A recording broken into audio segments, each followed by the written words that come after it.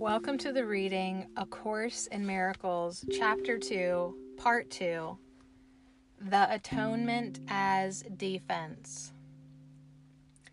You can do anything I ask. I have asked you to perform miracles and have made it clear that miracles are natural, corrective, healing, and universal. There is nothing they cannot do, but they cannot be performed in the spirit of doubt or fear. When you are afraid of anything, you are acknowledging its power to hurt you. Remember that where your heart is, there is your treasure also. You believe in what you value. If you are afraid, you are valuing wrongly. Your understanding will then inevitably value wrongly, and by endowing all thoughts with equal power, will inevitably destroy peace. That is why the Bible speaks of the peace of God which passeth understanding. This peace is totally incapable of being shaken by errors of any kind. It denies the ability of anything not of God to affect you. This is the proper use of denial. It is not used to hide anything, but to correct error. It brings all error into light, and since error and darkness are the same, it corrects error automatically. True denial is a powerful protective device. You can and should deny any belief that error can hurt you. This kind of denial is not a concealment, but a correction. Your right mind depends on it. Denial of error is a strong defense of truth, but denial of truth results in miscreation, the projections of the ego.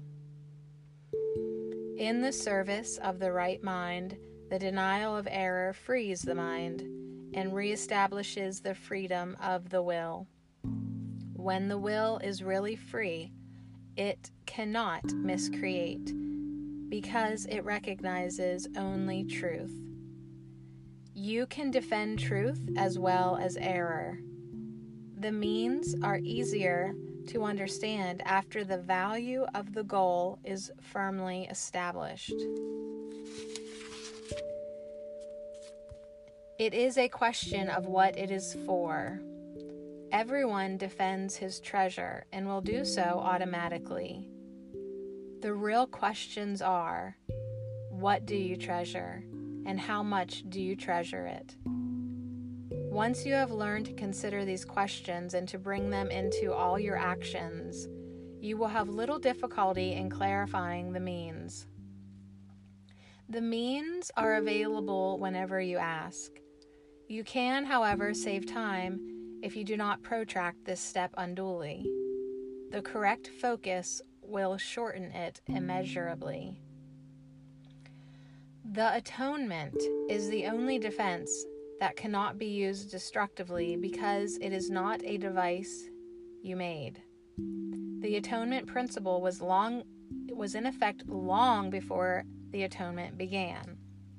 The principle was love, and the atonement was an act of love. Acts were not necessary before the separation because belief in space and time did not exist. It was only after the separation that the atonement and the conditions necessary for its fulfillment were planned. Then a defense so splendid was needed that it could not be misused, although it could be refused. Refusal could not, however, turn it into a weapon of attack, which is the inherent characteristic of other defenses. The atonement thus becomes the only defense that is not a two-edged sword. It can only heal. The atonement was built into the space-time belief to set a limit on the need for the belief itself, and ultimately to make learning complete. The atonement is the final lesson. Learning itself, like the classrooms in which it occurs, is temporary. The ability to learn has no value when change is no longer necessary. The externally creative have nothing to learn. You can learn to improve your perceptions and can become a better and better learner. This will bring you into closer and closer accord with the sonship. But the sonship itself is a perfect creation, and perfection is not a matter of degree. Only while there is a belief in differences is learning meaningful. Evolution is a process in which you seem to proceed from one degree to the next. You correct your previous missteps by stepping forward. This process is actually incomprehensible in temporal terms because you return as you go forward. The atonement is the device by which you can free yourself from the past as you go ahead. It undoes your past errors, thus making it unnecessary for you to keep retracing your steps without advancing to your return. In this sense, the atonement saves time, but like the miracle it serves, does not abolish it. As long as there is need for atonement, there is need for time. But the atonement as a completed plan has a unique relationship to time. Until the atonement is complete, its various phases will proceed in time, but the whole atonement stands at time's end. At that point, the bridge of return has been built. The atonement is a total commitment. You may still think this is associated with loss, a mistake of all the separated sons of God make in one way or another. It is hard to believe a defense that cannot attack is the best defense. This is what is meant by the meek shall inherit the earth.